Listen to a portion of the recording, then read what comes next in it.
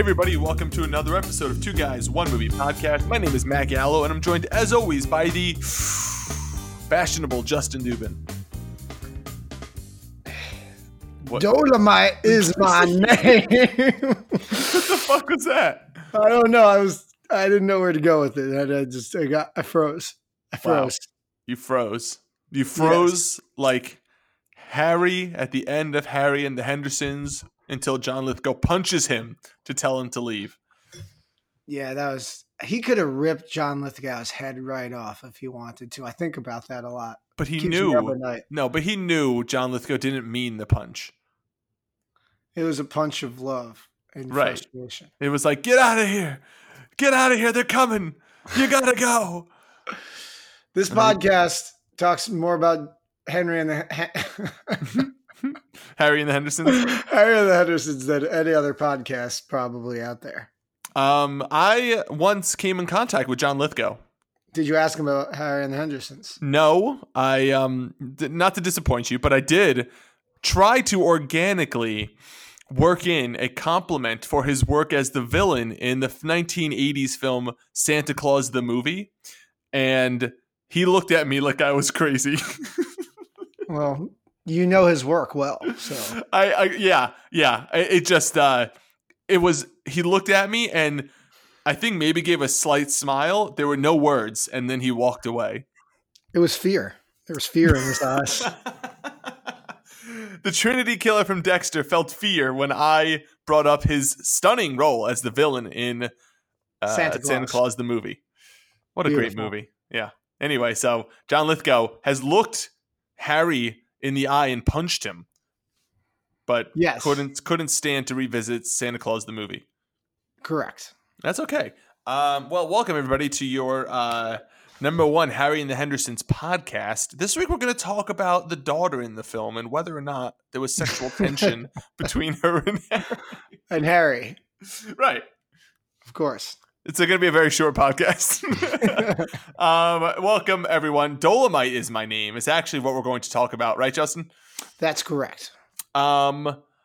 This movie, it's a Netflix movie. Is this one of the best Netflix films? Okay, fine. First, I'm really jumping getting into it. Because, well, we know Bright is the best Netflix film.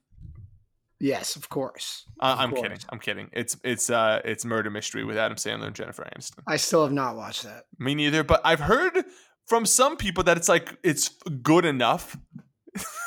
They're making a second one, so right, which is shocking, and also we all know their Christmas movies are the best that they make. They're here, so many good ones, and I'm very excited. We're going to review all of them, of course. No, that's not what we're doing, but not today, but we're going to eventually. Really? Yeah, that's what we did last year. Everyone loved it. No, but aren't there like 30 this year? Well, we'll review like 5 of them. We'll review the big ones. How about that? Yeah. We'll review Christmas Prince 3. Princess Switch. That's not coming out till next year. Really? Yeah. Oh, it's disappointing. They clearly could have. They easily could have. Someone just. I'm pretty sure the Princess Switch, which we reviewed here, right? Yes. Okay. I'm pretty sure someone told like a junior publicist or a junior development associate, like, oh, by the way, put Princess Switch 2 into production for 2019, and the paper just got shuffled. The memo got shuffled in somewhere, and so they didn't have enough time to make the piece of shit sequel to that piece of shit movie. No, first off, that first movie is amazing, and second off, based on the production value and the script and the acting, they could probably shoot it in 2 days. So I disagree with you there. I think there was a terminal velocity where like it hit the point where someone found that paper and was like, oh shit. And then they looked at the calendar and they said, there's just not enough time. Well, anyway, we'll talk about those films at another time. There's already one out, the Rob Lowe one with Kristen Davis from Sex and the City. Oh, I got to watch it. What's it called? Holiday in the Wild? Or it takes place in Africa, and and she gets stranded in Africa or something, and he's like the rugged guide at her camp, and they fall in love for Christmas. Yeah, I can't wait. Ugh, I kind of don't want to see that one. All right. Well, I haven't even seen Kissing Booth. I have to watch that. I don't know what that is. It's supposed to be a good one. Anyway, let's get into Dolomite is my name, because that is what we were brought here to do. And it's our game. Dolomite. I thought that's what you were going to do. You really. Justin is my name, and reviewing Dolomite is my game. That's what you wanted me to say. Here we go. Let's do it. What'd you do to your hair? You look like a pimp. It's all pretend. I just created a character. Dolomite. You true. Pull on that. Oh, that's a weed. That's right. Whatever it takes, I'm ready to do it. I got to be totally outrageous. It's filthy. You've got a product here that you can't sell or promote. All my life, people been telling me no. Rudy, sometimes our dreams just don't come true. A man slam a door in my face, I just find another door. I want the world to know I exist. And what you just heard was a clip from the trailer for Dolomite is My Name. And it stars Eddie Murphy, Keegan-Michael Key, Mike Epps, Craig Robinson, Titus Burgess, Divine Joy Randolph, Cody Smith-McPhee, Snoop Dogg, and a whole lot of other people. And it's directed by Craig Brewer, who he directed Hustle and Flow. But the big news with him, Justin, is he is directing the Coming to America sequel, Coming to America, which they are currently started filming. Currently production. And Justin, if this movie is any indication of his directing prowess, I'm excited for Coming to America. And his ability to get the best out of Eddie Murphy. Yes, sir. I agree with you. Justin, Could he what be is... the voice? I hope so. What is Dolomite is My Name about? Eddie Murphy portrays real-life legend Rudy Ray Moore, a comedy and rap pioneer who proved naysayers wrong when his hilarious, obscene, kung fu fighting alter ego Dolomite became a 1970s blaxploitation phenomenon. Hijinks ensued. Yes, they do. And Justin, is it wrong to say that the best thing in this Eddie Murphy movie might have been Wesley Snipes? Really? I mean, listen, not the best. Eddie Murphy, clearly, he was in every scene in this movie. He held this movie on his shoulders, but Wesley Snipes killed it. He wasn't even in the cast list that I just read, was he? No, I actually think the whole cast was just out of this world. This was an all-time cast. This movie is wonderful. It is. The acting is fantastic. The directing is fantastic. The story is incredibly inspirational. This is one of the most inspirational films I've seen in a long, long time. And it is funny. It is very, very funny. The character himself, the story of Rudy Ray Moore, Dolomite's funny. It's just an all around fantastic movie. Yeah. That's how I feel. What do you think, Matthew? I thought this was a really good film as well. I loved seeing Eddie Murphy just back to form. You know, there was he had so much time in between where he wasn't Eddie Murphy, I feel like. You know, he was doing these really shitty films, but you know what? Maybe these films are like, you know, what is it? Meet Dave and what else? Norbit? Was that something? Norbit, yeah, that was definitely a thing. Like, I feel like they were his comedy because like Clumps 2, what was it? Nutty Professor 2. I enjoyed that one. I'm not Nutty Professor I liked. Nutty Professor 2 I did not like, and I feel like that was the start of, which I saw in theaters. That was the start of his decline. And so it's nice to see him back in form here. And what was it? Mr. Church, was that his last movie before this? Which movie? Mr. Church, I think it was what it was called. I don't even. Anyway, no one saw it, and he said in interviews, he's like, why did you come out of retirement? And he's like, I didn't want Mr. Church to be my last movie. And he said nothing. He said nothing against that movie, but it's just not what I wanted to go out on, and it's true because that was not a comedy. And so this, he was played like a cook or something. This, Dolomite. Talk about coming out, swinging again for his this Murphy comeback that we're in the middle of. He was Eddie Murphy again, which I love because I love Eddie Murphy. You love Eddie Murphy. Coming to America is one of my favorite films, and I'm a little worried that they're making a sequel. But at the same time, now that we know the director seems competent enough and can get those emotional moments out of Murphy as well as the laugh out loud moments, I think it's in decent hands then. I will say this movie didn't make me laugh that much. I actually laughed a lot. Okay. And let's just stick to Murphy for a second. Mm-hmm. This is the best he's been in at least the last 20 years. Easily. I think he's better in this than even Nutty Professor, and he was wonderful in that. I think this is... I don't I don't know. I just think he is so Nutty good. Professor, him playing Sherman Klump and Buddy Love, you can't beat that. Either way, it's probably his best performance, at least since that, which has actually probably been 15, 20 years. Honestly, to be... Probably 15 years. Yeah. It's crazy. Which is crazy. But this is him in his true form. He's over the top. This is a character playing Dolomite that is over the top, loud, just profane, and extremely, extremely funny. I laughed a lot in this movie. I thought that all of the Dolomite bits, the opening Dolomite scene where he goes on stage at the club for the first time, as Dolomite. I could not stop laughing. It was so funny, the things that he was saying. And Matt, you said that Dolomite, in regards to Dolomite, was, I'm not going to take credit, so you can take credit. It sounds like he was Clay or Dice. And he was Dice before Dice was Dice. Right. Because he used a lot of these rhyming, like almost poetry. It sounds like, these lyrics and jokes that he has, they're lyrical in a way, right? And they're also very profane at the same time. Exactly. Right? It's that so that first time he went up on the stage as Dolomite, I was not laughing really, because I was more like, are they going to find this funny? I was more invested in the plot.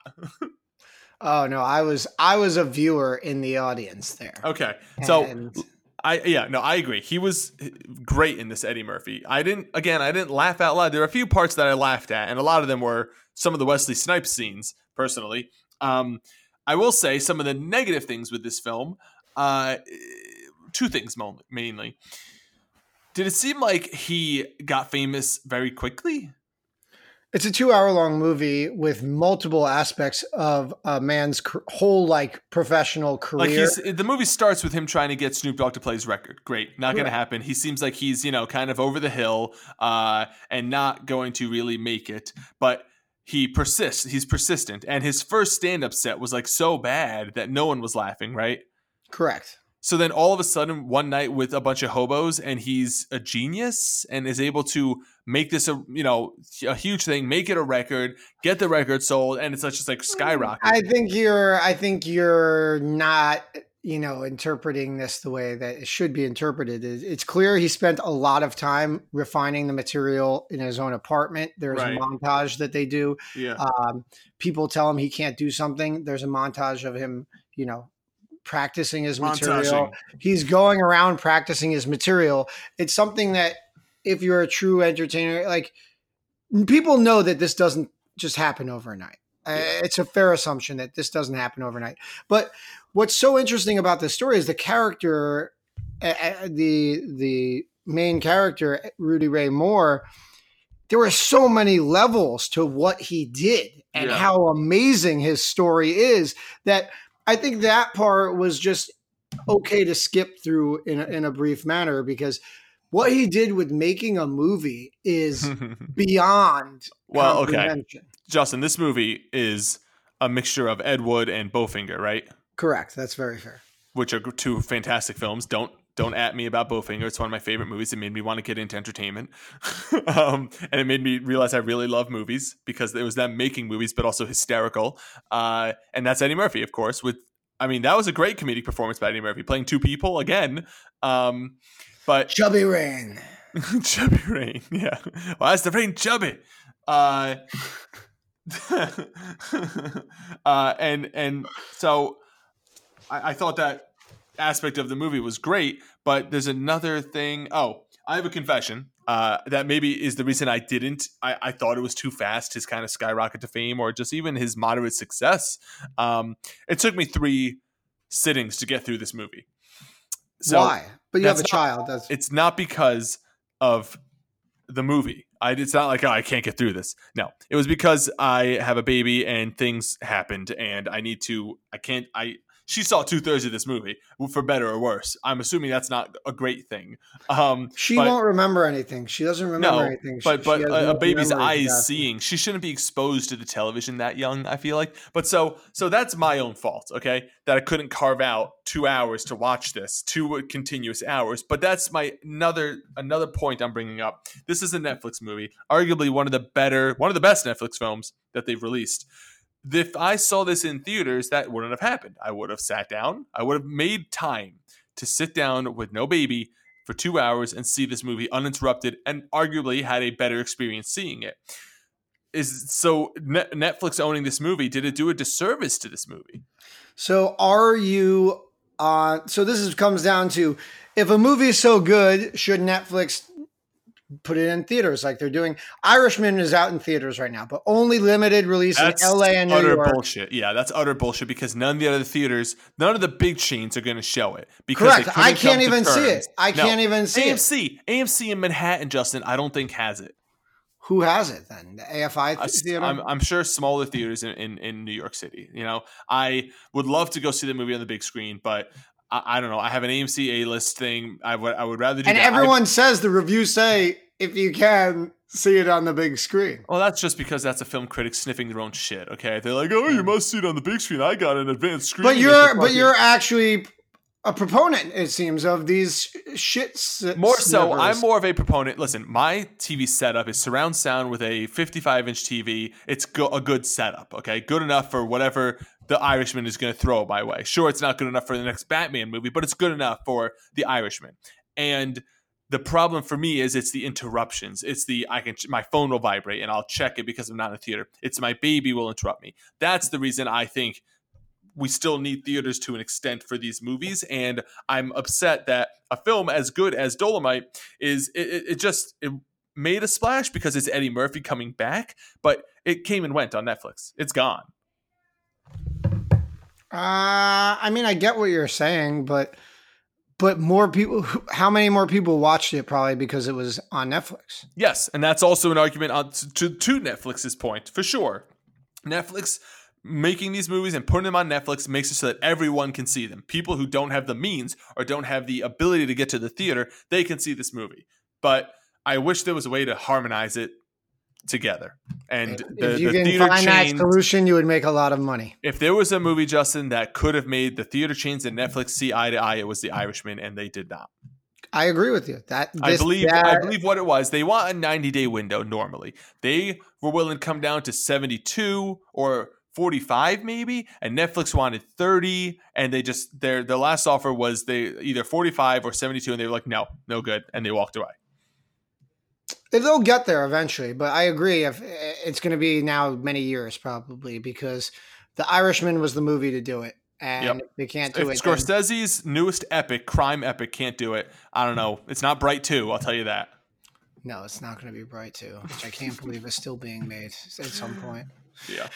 But I mean, anyway, so that I just wanted to get that off my chest. I'm sure I would have I liked this movie. I would have liked it even more if I was able to watch it continuously and maybe in a theater. So besides those light criticisms on the film, the second criticism I have on actually is, am I wrong in thinking he stole the material sort of from these hobos? Oh, he absolutely did steal the material.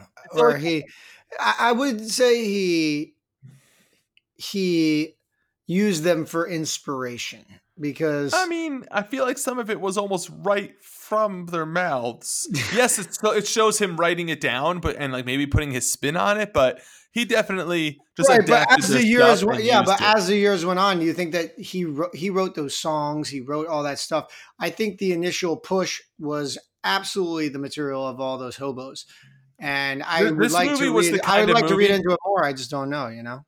This movie was a Blue Sky type film where nothing really went wrong, right? There was maybe a setback here, there, but he pushed and he achieved his dreams, you know? Yeah, but that's, to be fair, the guy is like 50 years old in this movie and he's been told no his whole fucking life. Right. But I'm saying this is that type of movie. And so I thought we would have seen maybe then like towards the end of the film or somewhere in the middle during a montage, he like brought the homeless men, on tour with him and gave them front row seats or something like that, where we would see a comeback, acknowledge that these guys were instrumental in his comeback or his rise. Yeah. I mean, why? I don't know, because I'm walked out of my family room, not theater, family room thinking, he kind of stole his material. Yeah, I mean, it just really is what it is. He stole the material. I don't know what to tell you. Okay, at least as long as we're calling a spade, I guess. So a couple interesting things so this is per my brother that he said he watched your interview. God. So he said that Eddie Murphy has been wanting to do this movie for many, many years. Mm-hmm. However, Rudy Ray Moore, when he was alive, was asking way too much money for the rights. Like we're talking millions and millions of dollars because that's who Rudy Ray Moore, which is not surprising to anyone if you watch that movie. So he said he just waited until he died and then he decided to make this movie. But I thought that was like a little interesting tidbit into the kind of man that this guy was, because he definitely tried to take a buck if he could. This is the kind of guy that wouldn't take no for an answer. That's correct. And that's something that is very admirable. The guy has flaws, of course, and I'm sure he was even crazier in real life too. But what he was able to actually do is just mind blowing to me. I guess there's not much else to talk about. There's not really any spoilers either. I will say Wesley Snipes in this movie, I thought almost stole the show. I thought he was hysterical. The way he played the part was hysterical. And he's in Coming to America. Coming to America. He's in Coming to America 2, and but he's playing, I believe, a war general, a warlord almost. He's the bad guy, yeah. Yeah, bad guy, and I think it's going to be a completely different role. And this role was kind of different for him, wasn't it? Yeah, he was kind of just like a very flamboyant. Yeah, he was a big actor in their minds, but he really was not a big actor. Right. But he acted like it, and I mean, I thought he was great. I think you were stronger on him than me. I thought the rest of the supporting cast was just. I thought the woman, what's her name, was Divine. I think she was fantastic. She was really good. She brought a lot of the tender moments to this movie. Yeah, she played Lady Reed, and their songs were very good. Their performances were great. Craig Robinson brought some awesome music. The music that they played, the music, the timepiece, the production, it was all really there, and they crushed it. I mean, the suits, the music, just walking down the street at that time, it was just really cool to see and kind of get lost in that universe, Yeah, for sure. And I think it's nice that this movie is out there. I think it's nice that it was a home run comeback, start of the comeback for Eddie Murphy. I'm excited now for everything else he's got lined up. I'm just really hoping Coming to America is good. Yeah, I agree. I also just think I'm sorry. Go ahead. All right. No, it's just nice that this movie was rated R. Yes, absolutely. And I think that this movie actually in many ways is important for like historical purposes, because I had no idea. Yeah, true. I didn't really know much about blaxploitation of the 70s. Obviously, we all know about Shaft, but this is kind of a story that should be told and should be known about, because this is kind of how a lot of this culture was so embedded in that time, and it was so important that people today just didn't know about it. I knew like the clothing and everything, but I never had this idea of what it was like and the obstacles that were going on with regards to race. I feel like this movie is all about friction and like getting pushback, when you're trying to achieve your goal. But at the same time, I guess this is a little spoilers right here, but at the same time, I feel like there was no bad guy in this movie. There were people that were like, no, you can't do that. And then he'd wear them down. But that's in real life, right? There's not necessarily a bad guy. It's like you're just trying to achieve your goal and people are stopping you. And their finances is the bad guy, right? There's like, right? It's But even like his kind of skeezy looking, like mobster connected first record company, they were like totally nice guys and supportive of him. Yeah, because they believed in him. And the whole time I was expecting them to like be like the white guys that screw over, this marginalized person, and he has some success, and they're going to take all of it. And no, that doesn't seem like that's what happened at all. No. And you know what? He succeeds, and he just keeps doubling down on himself, which is just amazing. Yeah, and that's like a great lesson to take from this movie as well, is just bet on you. Correct. And he just believed in himself, and it was just an all-time story. And I want to go watch that club scene, the first club scene. It's just so good. All right, well, so you say see it, I'm guessing. Tell me. I say see it. I also say definitely see this movie. It's one of the best Netflix films, I think, that they've ever put out, and I think you would agree with it. I think they've got a lot coming up this last quarter of the year that's going to surprise us and delight us. They've got this, they've got Irishman, they've got The King, which I do want to see with Timothée Chalamet. Then there was another, the Marriage Story with Adam Driver. I can't wait for Marriage Story, which is supposed to be great. Yeah, I don't know. Kind of looks depressing. Kind of not into that, but sure. It's really depressing. Right. Then there was another one. Oh, there was another big one. Oh, what was it?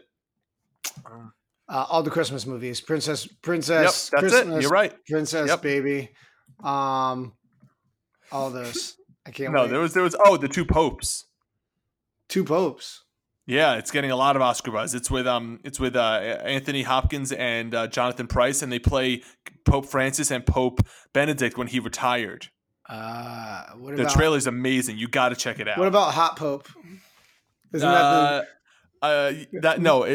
that's called the new. What was the original series called? New Young Pope. I thought it was Young Pope. And now it's New Pope. Yeah, with John Malkovich and Jude Law, and it's like a sequel series, I think.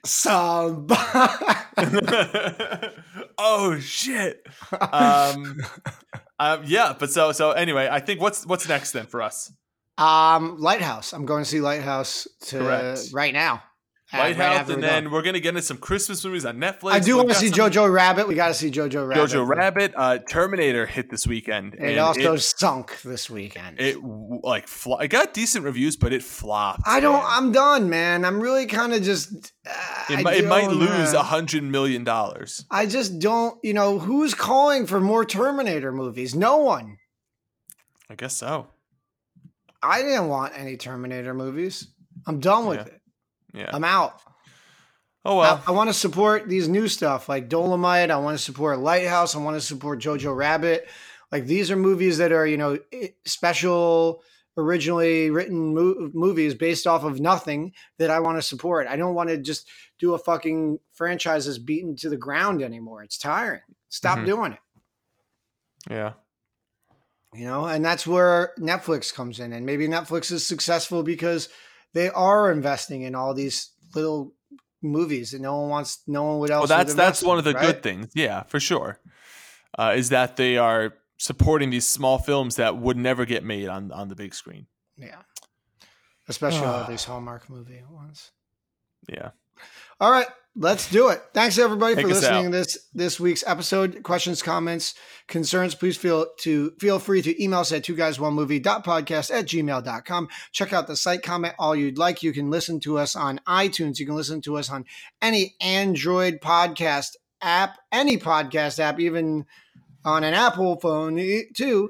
But my favorite way to listen to us is on Spotify. Download, subscribe, give us a review, 5 stars. 5 stars. That's right, 5 stars. Thanks for listening. Until next time, from Matt and Justin, have a good one.